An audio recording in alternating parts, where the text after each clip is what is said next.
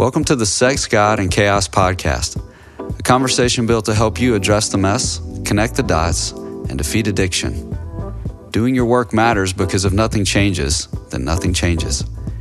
Life is tough and we're here to help. I'm your host, Ben Derrick, and as always, I'll be joined by Roan Hunter. Let's jump right in. Roan, here we are again, sharing microphones.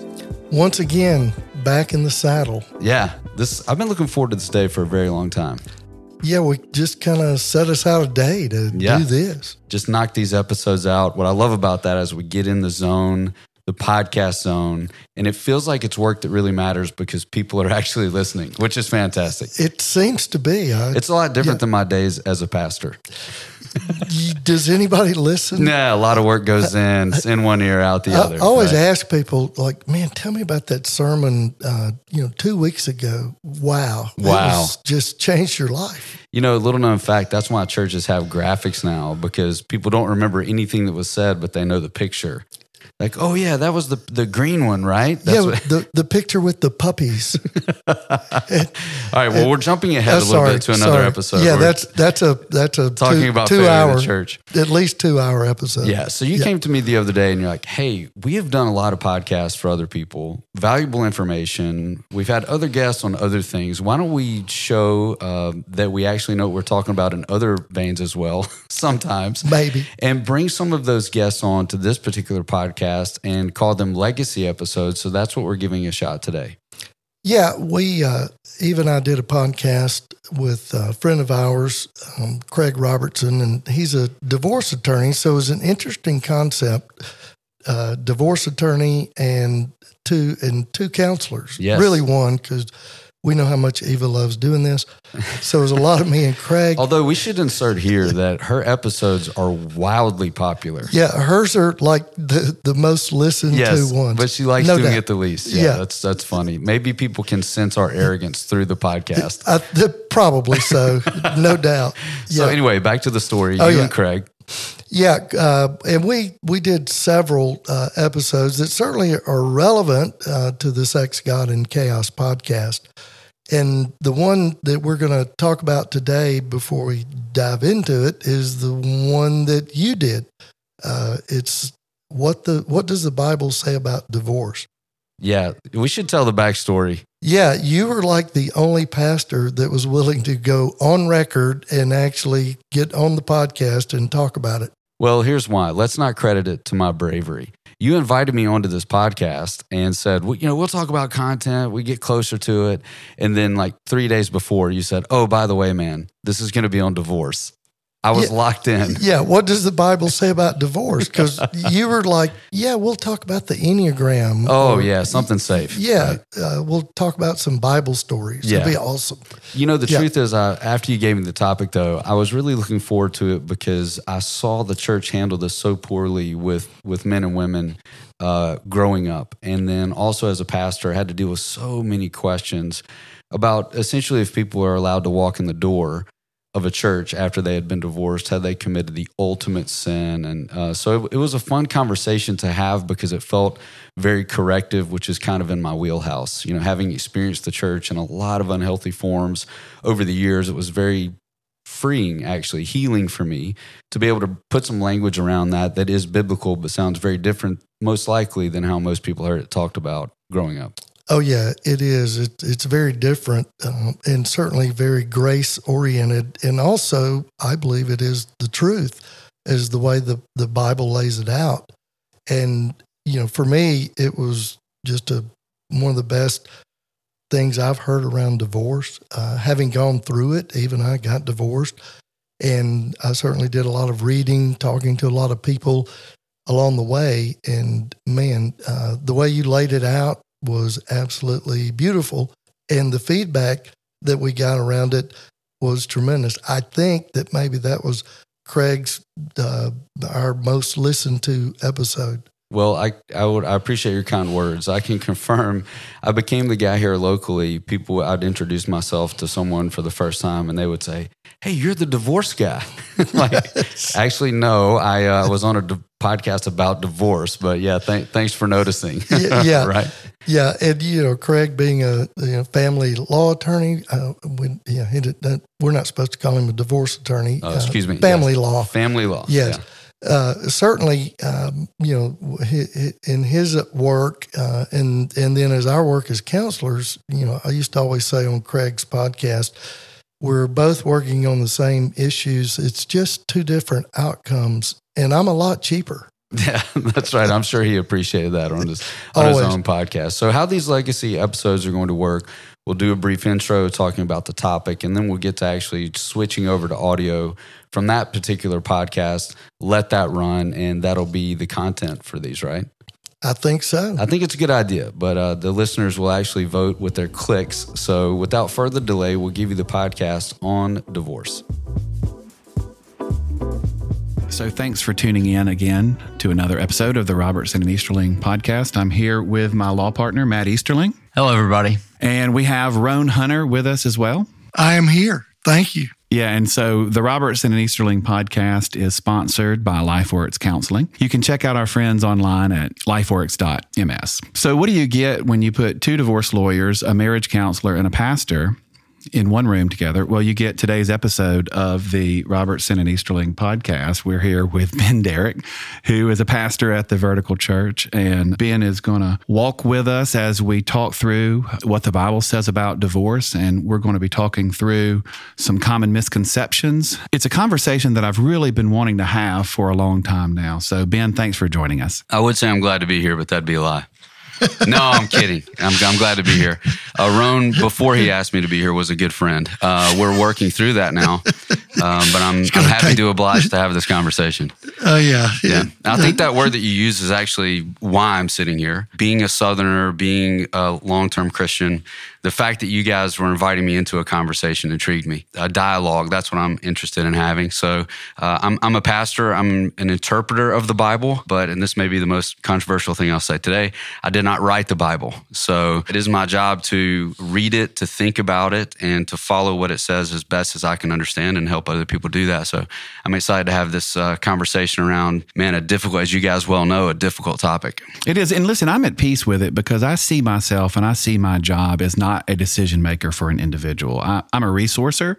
And so the direction that a person decides to take their life in is quite frankly none of my business. And so if a person comes into my office and they are wanting to restore their marriage, I'm for them. If a person comes into my office and feel like it's time to end it, then I help resource them through that. And, it's just not my business to tell someone whether or not divorce is right for them, because I have seen people with stories that you would think there would be no way that they could redeem their circumstances, go on to live incredible, happy lives and have great, fulfilling marriages. And I've seen people who, one wouldn't think their problems were that severe, who were absolutely miserable. Yeah. That's humanity, I guess, right? Oh, yeah, absolutely. And I think, I have a kind of a pretty good perspective on this because I am divorced and remarried. Eva and our divorce did not work out. And we remarried. And now, the Baptists don't know what to do with me because, I'm the husband of one wife twice. So I don't know. Yeah, that just blows their mind. Yeah. You can't be a deacon. I had this thought, and it's something that's always been in the back of my mind, but I grew up in a little Baptist church in South Jackson, Oak Forest Baptist Church, great little place.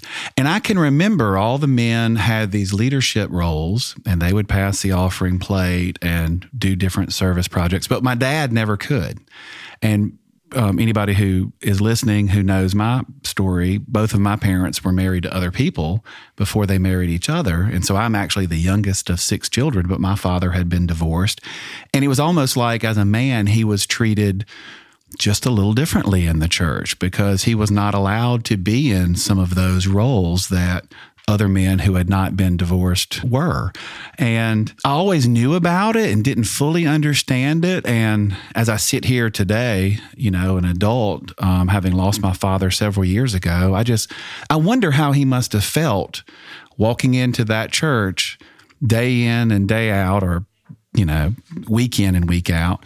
And there being that cloud, if you will, of divorce that followed him. So anyway, this is a little personal to me because my dad was divorced my whole life from his first wife. Well, and the same for me. My parents divorced when I was 8 years old, and that was like around 1969 in small town Mississippi.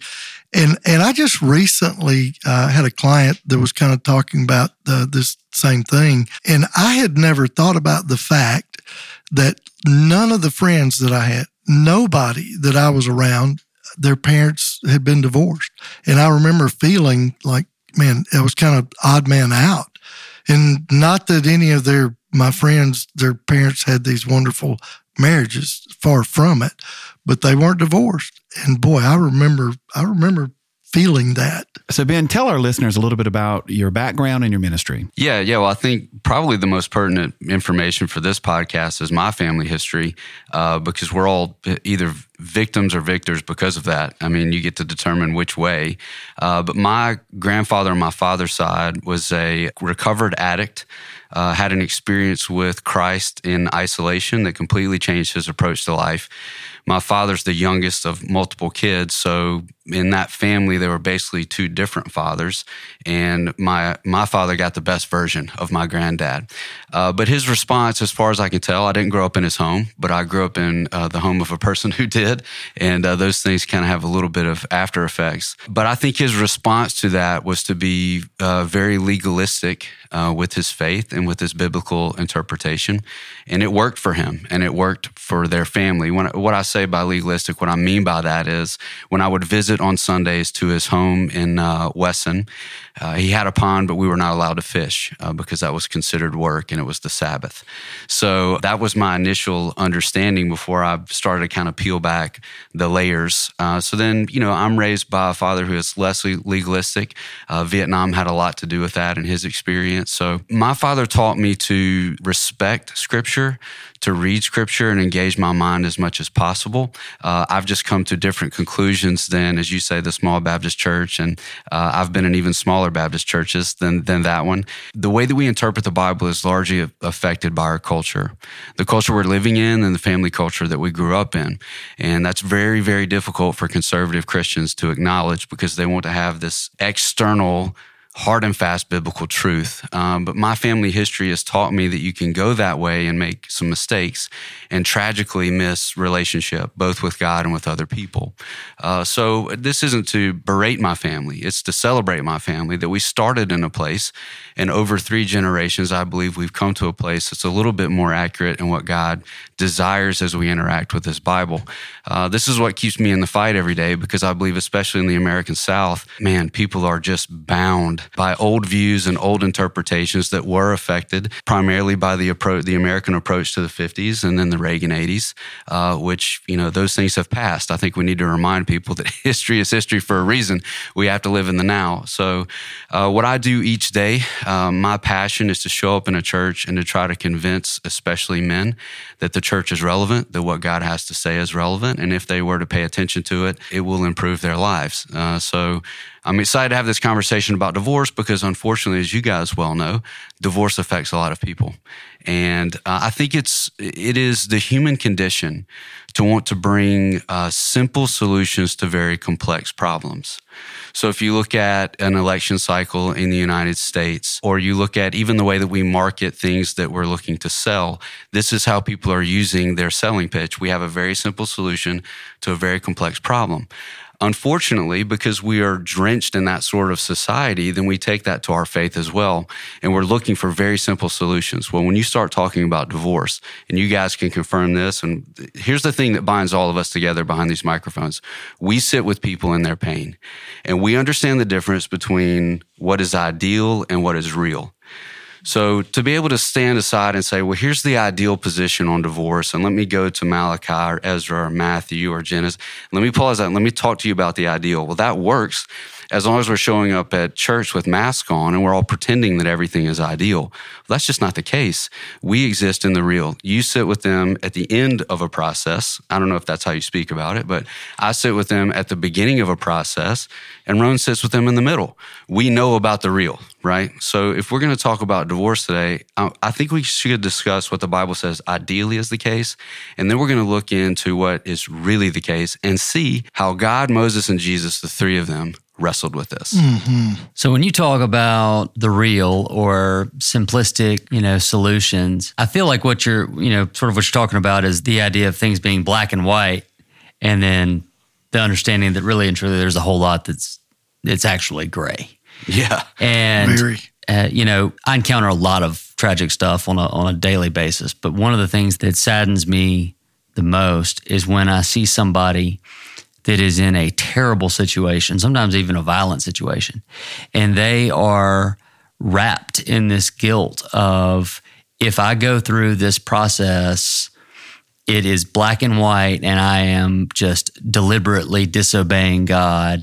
And the shame and problems that they bring or that they add, to their shoulders is just really difficult to watch. And at least me personally, I just don't agree with that. I don't think that God wants us to stay in a violent, situation or anything like that. So I'm really excited to hear your take on things and the way maybe we can better interpret the Word of God. And what we see is often we see one party or the other weaponize their faith when it comes to the marital relationship, and weaponized in such a way that in an attempt to excuse whatever the offending behavior is. And so notwithstanding whatever it is going wrong in that dynamic of the relationship, because the Bible only gives two specific reasons for divorce, and maybe those two reasons don't exist, and then even the non-offending spouse is guilted into staying in a relationship or persisting with a relationship the way that it is due to the guilt that Matt was just talking about. I think this would be a completely different podcast, one that we have to make time for, but guilt and shame connected with religion. I mean, they're not even cousins, they're siblings, And a lot of us, I think, inside of the church, and I'll just have to give a brief aside here. I'm going to speak about the church very candidly because I'm on the inside and I think I get that privilege.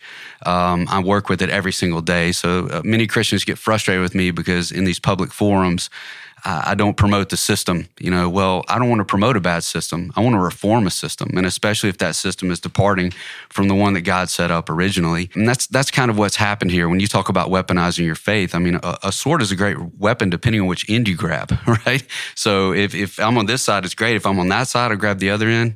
All it's going to do is cause damage. But unfortunately, many of us inside of the church, because of our conservative beliefs, have been handed just enough so that we could live an appropriate, and by that I usually mean good American life. Americans love things that are black and white, don't we? I mean, it's just kind of part of our DNA. I just want to maybe blitz through something that, because I know as people are consuming content that may be on a 3 or 4 minute drive, I just want to kind of blitz through what we've inherited before we get to maybe the stuff that you say, the two permissible reasons for divorce to occur, if that's all right. So marriage, not an American idea, not a Roman idea.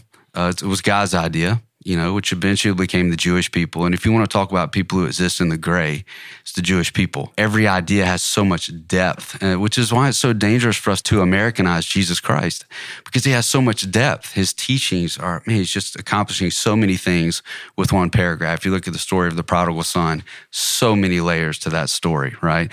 The American would say, well, you should respect your father, right? But that's not the Jewish story. The Jewish story has so much more color than that. So if you look back originally, you've got Genesis 2. Most people are familiar with this because they've had to attend a wedding where they hear these things, but it's not good for man to be alone. I'll create a helper for him.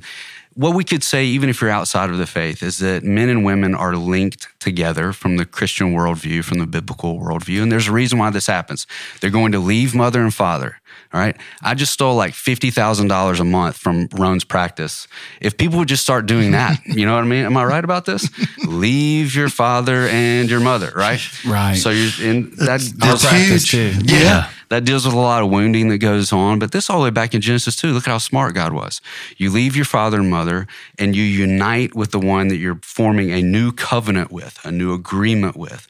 Once you do that, you become one flesh even. So we're getting to sexual union now. But we've distorted that as well to think, well, sex and intimacy are the same thing. Well, that's not exactly how it works. When you have sex between a man and woman inside the marital relationship, it's going to be a symbol, and it's also going to be a symptom of that union if they're working correctly together. Now, here's the crazy thing, and you're not going to hear this in a Baptist church on a Sunday morning. By Genesis 4, everything's messed up. Everything. There's a guy that decides to marry two women at the same time. Let's think about that decision for a moment, right? I'm going to have two spouses at the same time. This is within 7 generations of creation when everything was perfect. So what do you do with that, Ben? Well, exactly. That's what the question was. What do we do with this? So this original thing, which we will call the ideal, we're going to see Jesus call back on this, Matthew 19. This is the original ideal. Things have become messed up. So now we have to talk about, how does God treat his kids when his kids mess things up? Boy, you want to talk about stepping in a pile. We just did it, okay? Let me make a proposal. As I read the Bible, this is what happens. God has an ideal. He enters into a relationship with his kids based on that ideal. His kids mess up that ideal, and he knows that's going to happen because we're not God. That's how the relationship is set up. Then God develops an adjustment strategy to handle that messing up because he cares for his kids. He doesn't constantly force them to go back to measure against the ideal without providing a way for them to live a life that allows them to live in light of that ideal, or, and it's the word you mentioned earlier, redeem or restore them back to that ideal. Okay, so I'm blitzing through this, right? So we get to Moses, and this shows up in Matthew 19. Jesus goes back to it. Moses says, okay, I'm going to allow you to give certificates of divorce, okay? So we're going to make a provision for this to happen. We're in the certificate of divorce business. Yeah, that's right. Yeah, so very old business you're in, right? Yeah. Right. They're not written in stone. Now we're talking business. People carry them around. Yeah. I didn't they're very heavy. I didn't know I traced back to Moses. Yeah. But, essentially, you guys are both Moses. That's what I'm trying to say. That's it. Yeah. Right? Matt's got the beard kicking. I need to work on mine. So we get to Moses. I'm going to go a lot faster through the rest of this. That was all set up. Moses says, yes, I'll give you certificates of divorce. People ask Jesus later, why did that happen? Jesus' explanation for that is, your hearts were hardened. And you mentioned it earlier, there are certain circumstances, and Ron is a therapist, you can tell after X number of sessions, I know where this is headed. I know where it should head, and I know what you want to do. Moses was saying, I can tell that these relationships, all of them are not going to work. So you need to be able to get out of that, right? The next thing that comes, though, is don't manipulate the system. Don't divorce someone, then they get married to someone else. It was all about money. This is something else you're not going to hear taught because churches want your money. These guys were manipulating the system for the money, divorcing, letting that person remarry. Then if they were widowed, they would marry that person again to get the dowry again a second time, okay? So you get all the way to the New Testament, the religious leaders, which are called the Pharisees, the religious leaders have 2 different views on this. One is, I can divorce my spouse if they don't cook my supper correctly. That's okay. All right. The other is, no, there are only a few reasons why you can get divorced. They asked Jesus this question, and the Bible says very clearly, they're trying to trap him. Those darn lawyers. Yes. They're like, hey, come on into court, Jesus. So they ask the Son of God into this trap, which is completely comical to me because they do it over and over and over again. They fall for it all the time. The religious people are so dense. Yeah. They're like, well, we didn't trap Jesus that time. Let's try again, And in fact, a lot of that hasn't changed, but we don't have time for that either.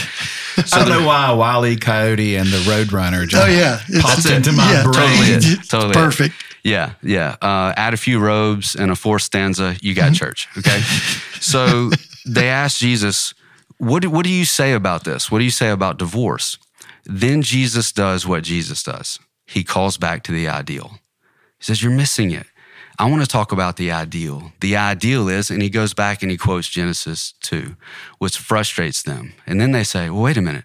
Moses said that we could do that. And he said, it's because your hearts were hardened. God made an accommodation to adjust the system out of care for his kids, still calling them back to the ideal. So when you have someone inside of a church that says, well, God hates divorce, and then it's interpreted by the divorcee, God hates you. God hates me, right? Well, no, I don't mean that. Okay, great. So I can be part of a community? I mean, kind of. Unless you're going to pass the plate or you're going to make decisions because you've been divorced. So here we separate from our view of what God actually says about covenant relationship.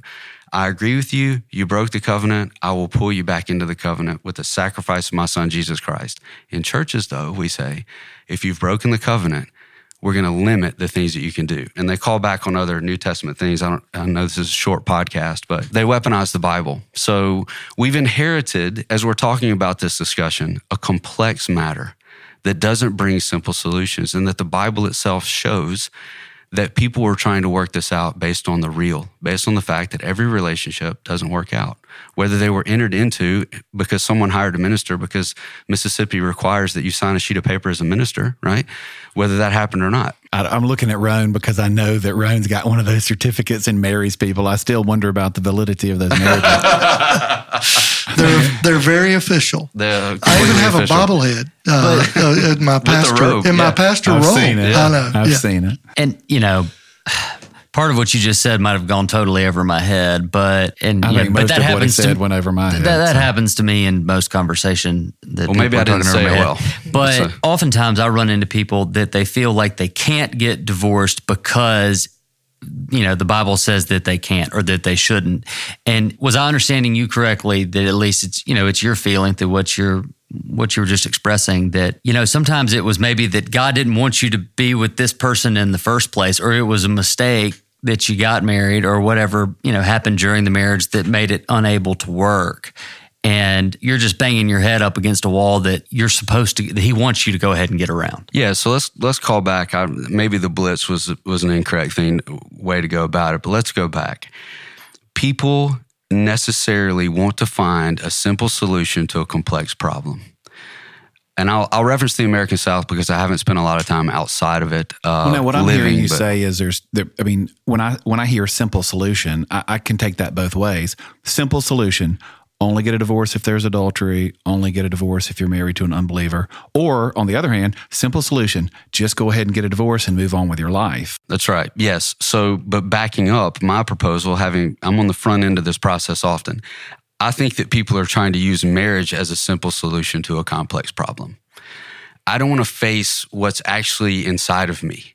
I don't want to face the fact that I'm different than the culture around me. I don't want to face the fact that I'm going in a different direction than the X town, X college town, back living in X town. I don't want to run that loop, but it's the thing to do to get married. And if I get married, it will fix my father wound. If I get married, it will fix my porn addiction. That's the simple solution, but it's a complex problem. You're only delaying facing that complex problem. Now you've only complicated it because you have a spouse with you. And I'll add to that, talking about the making it the simple solution to a complex problem. You've got people that get married because they want to be able to have sex, or they want to be able to do things that the Bible says. Or they want to have children. Sometimes people that are entirely too young or don't know each other well enough or whatever, they make a decision to get married because they see that as the simple solution to do the things that they want to do at that moment. Listen, I've been a divorce lawyer for 20 years, and you're right. Our jobs are not that different. I mean, same facts, circumstances that we deal with, week in and week out. And we've heard, Matt and I've heard lots of bad things that people do. But I think one of the saddest things I've heard in a very recent meeting with a young lady was that, the guy that she married was just who she was with when the music stopped, when college was over and everybody around her was getting married, and okay, this is the guy I'm dating, so this is the guy I'll marry. Like you said, a simple solution to a complex problem. Yeah, so when we want to try to go to the Bible and find that simple solution, where's the sound bite? Where's the thing that Jesus said that solves all this? Man, if you take that to Jesus, you're going to frustrate yourself over and over and over again. That's exactly what the religious leaders were doing in this story in Matthew 19. Jesus and his teaching was complex. Jesus is complex. He's the Son of God. He's the most complex thing the human mind could ever try to comprehend, yet not comprehend. But we want to take this very difficult life situation where relationships are breaking up and we want to thin it out. We want to get the soundbite that says, well, God hates divorce. Yes, God does hate divorce. God hates breaking a covenant. He hates relationships being on the out, and he's going to do everything he can to bring those relationships back together. I think the bigger thing we should be talking about is not, is divorce biblical or not biblical? Obviously inside the Bible, and I will use that word, obviously. Divorce is represented inside the Bible. God talks about it in Genesis. Moses, one of his primary leaders that we're still talking about, had to deal with it. Jesus had to deal with it. Let's talk about Joseph. What was Joseph's response when he found out that Mary had slept around on him, which was his understanding at the time, briefly? I will divorce her quietly to protect her honor. Now, Joseph is held up as like, man, this is the guy, right? And that was his plan. And he's not talked poorly of because that was his plan. In fact, he celebrated. I will dissolve this relationship quietly and maintain. In fact, this would be a great verse for you guys to be able to use in your practice. I'm going to dissolve this relationship quietly, and my main goal is going to be to protect the honor of the other person. That's what the Bible is telling me to do based on the Christmas story. You're not going to hear that in December either. The Bible clearly talks about divorce, right? And clearly says that it happens, and clearly says that the people of God have to wrestle with how it happens, when it should happen, when it's appropriate, and we have to trust community. Our community has broken down, and we've been left with Twitter. A few characters to make really big decisions. You know, we keep talking about the easier, the simple solution, us wanting to make things, black and white. Why don't we spend some time debunking some of those black and white or simple solutions that people think they know about the Bible or what the Bible says about this topic? Okay. Yeah. Where do we start? So from your perspective, what are some of the common misconceptions within the church about marriage and divorce? Okay. It is better for me to stay unhealthy and be at this address and let the kids turn 18 and then we'll divorce. That's the honorable thing, Or I will just stay with this person and we'll be caught in this cycle, this trap of a lack of health, and we'll just get into some sort of system that works for the both of us, because that way I can still pass the plate and cast the vote at church, and my public perception, my reputation will be intact. Although behind closed doors, the front door, everything's a wreck. Yeah, what do you do with that? We'll just be miserable. Yes, because that's what God wants us to be. And Rowan, you hit the nail on the head. I think that's my overarching problem is that, I don't know, and I like to think that Jesus came to set the captives free. And that's what he said. Living a life of misery and captivity and inauthenticity. Well, and it's like, I've actually read Fox's Book of Martyrs, right? The martyrs of our faith. And there's not one marriage martyr in Fox's Book of Martyrs. God did not call us to be marriage martyrs. What do you mean by that, Rowan? Expand on that. A marriage martyr, someone who is suffering through a marriage because... Yeah, it's, there's so much. I loved what Ben, how you said, just, it is so complex. And, I often cite the Matthew 19 passage that, where Jesus takes us back to the ideal. Those guys fall for it every time. And it's like, well, adultery is the reason for divorce, right? And then Jesus goes, well, not really, He said, it's because of the hardness of your heart. And that speaks to the unwillingness. And we have seen my own marriage and many, many others, like literally thousands over the years, where adultery was sometimes the wake-up call. Oftentimes it is. And those marriages, because both people become willing to do a lot of work in order to change, in order to heal, there's a lot involved in that. But if they do, their marriage not only can survive it, but the marriage can actually thrive. Rowan, you hit the nail on the head, because I've been saying this for years, that adultery is usually a symptom of something that is already diseased. Yeah. But adultery is one of the supposed two reasons that the Bible allows a person to divorce. But yet, as you've pointed out, sometimes that's just the very, very, very tip of the iceberg. Well, and so often when this stuff gets discovered, when all hell breaks loose and the affair is discovered, the porn addiction, the whatever, those people start talking to friends, and friends that do not have wisdom, they're just looking at it from the outside, oftentimes are going to encourage them, well, you need to get divorced. And I always tell people, I don't ever tell people what to do until you've been there, because you don't know what you're going to do until you're in it. And the decision to divorce, especially with, kids involved, without kids involved, it is a hard, complex decision. And there's so much that goes into that. And I've seen, so many people listen to friends and they will not go seek wise counsel. They won't get help. They won't get the expertise. And they typically will wind up divorcing. Well, it's a double-edged sword, because they might have married because it was the thing to do at the time. Yeah.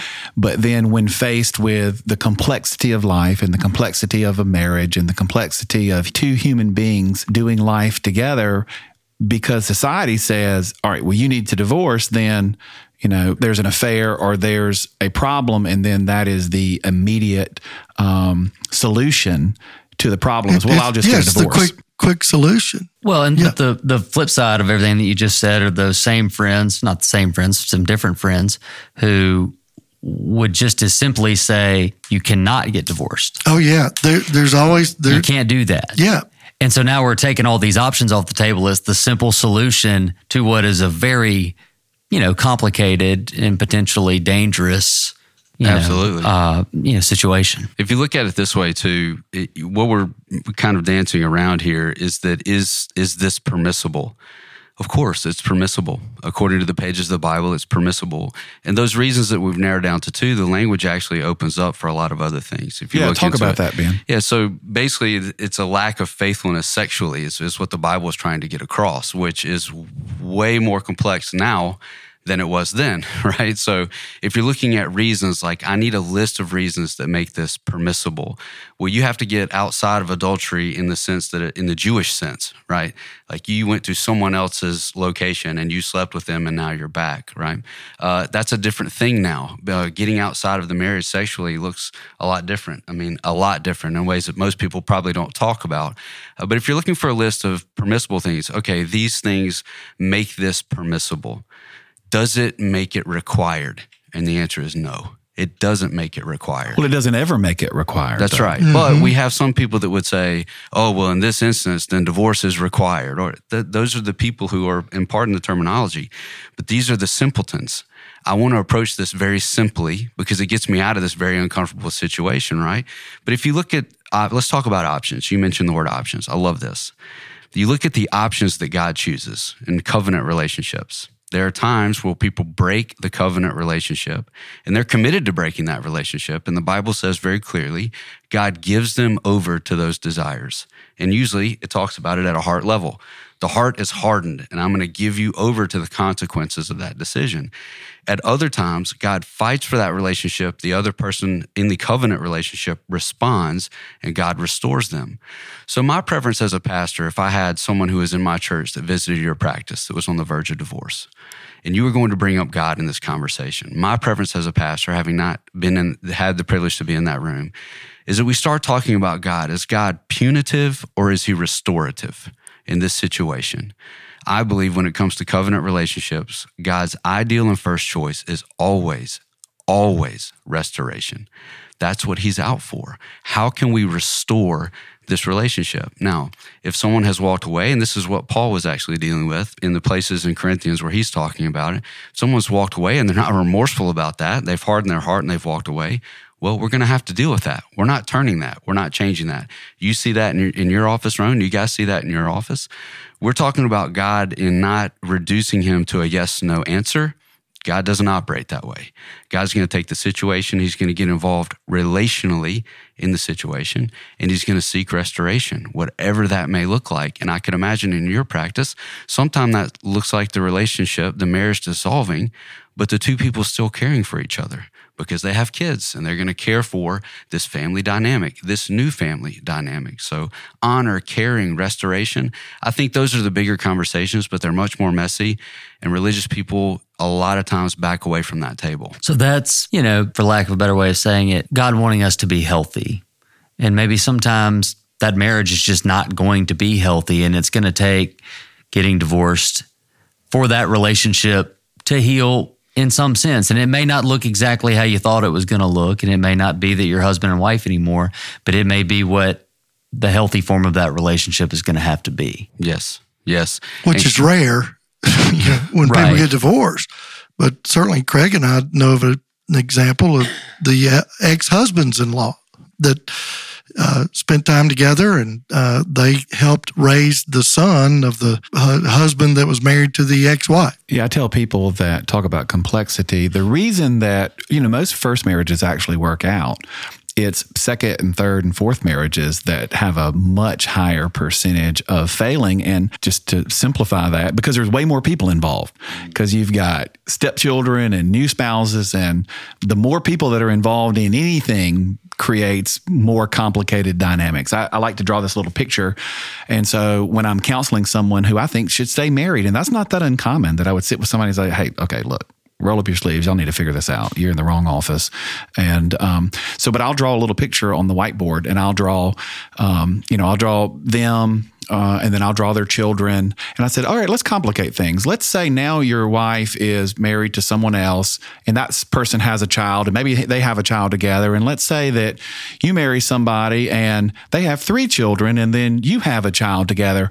Now, what do we have? We have way more people involved in the equation and way more complexity. You do have, in my opinion, the best chance of being married to your first spouse if you can figure it out. And I agree completely when you said God is in the restoration business. I mean, that's the whole of the Bible. Yes, it is. Yes. Is God being in the restoration business. And I agree with you completely that if 2 people can restore their relationship, not maybe based on what they thought it was going to be, the ideal that they had when they're walking arm in arm with their dad down the aisle, but with something new, something creative, the mosaic that God puts together from the broken pieces that can be our lives.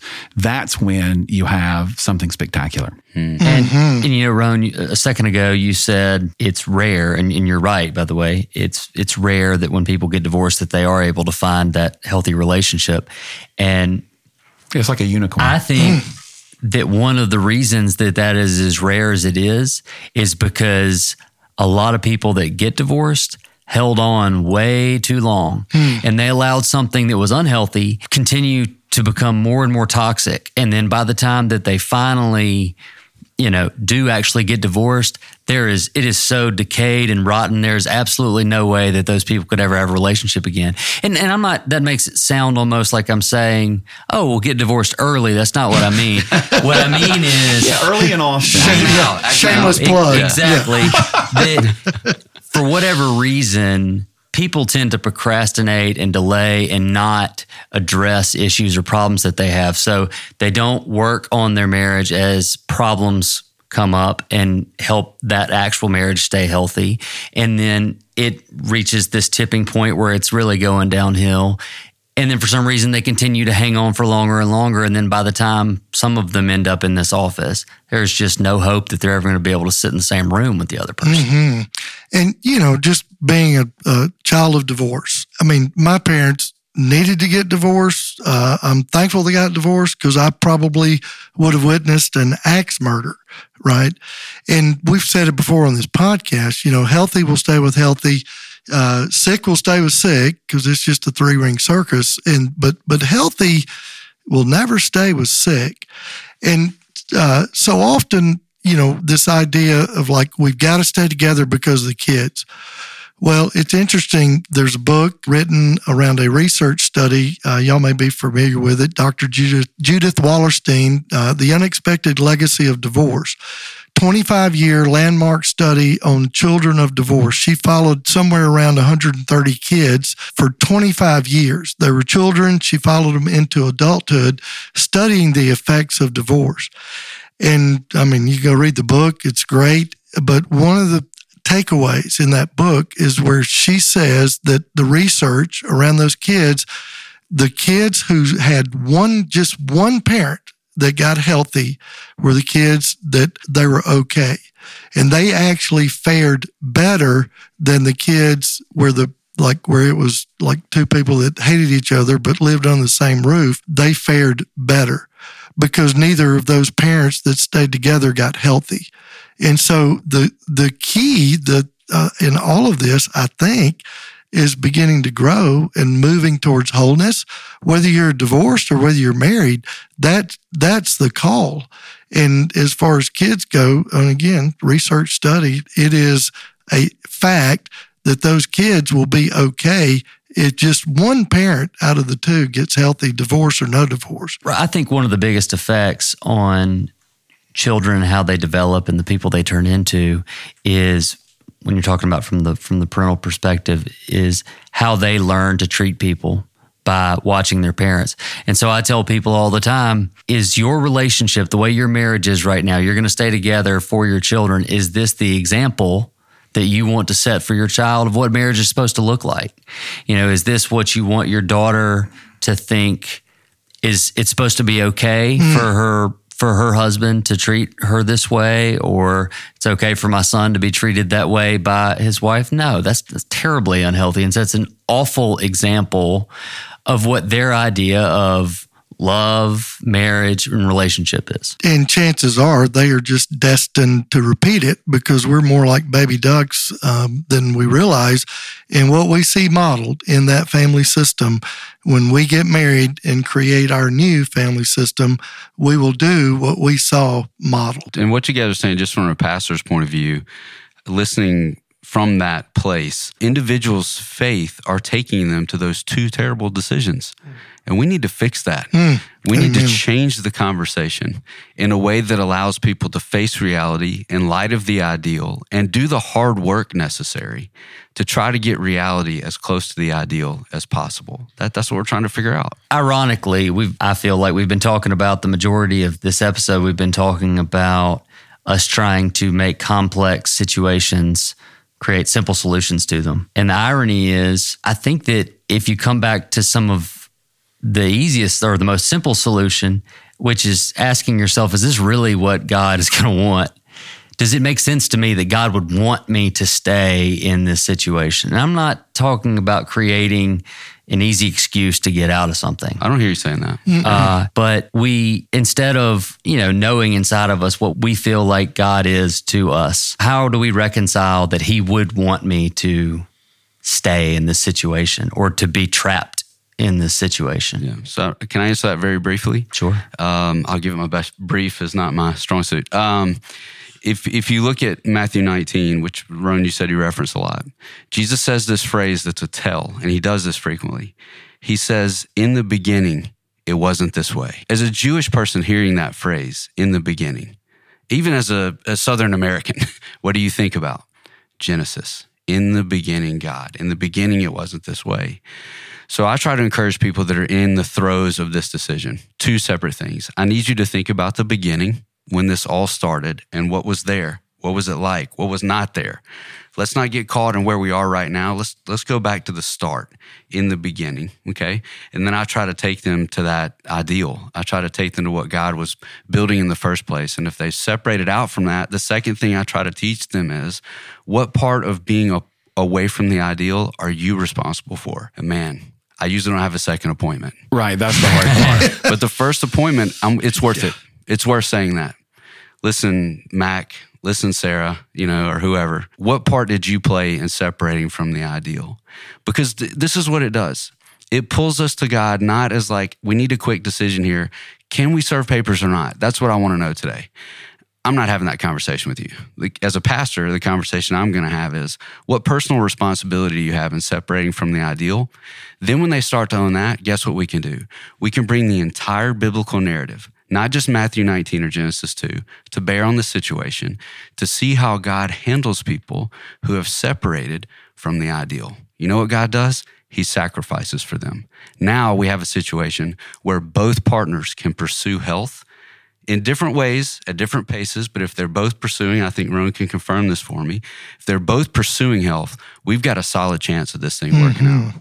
Absolutely. And I think that's the key, though, is because, look, you can only control one person in a relationship. It takes two. You cannot do it on your own, for sure. Well, guys, we're almost out of time in this episode, but I do want to hear, Rowan, from you, just some practical advice for someone who has been listening to our voices who is wrestling with these questions, what practical advice would you give to them? And Ben, I'm going to ask the same question of you too. I would say, Craig, certainly, as we just said, it takes two willing people, two open people to begin to, get the marriage out of the ditch, because it took two people to drive it there.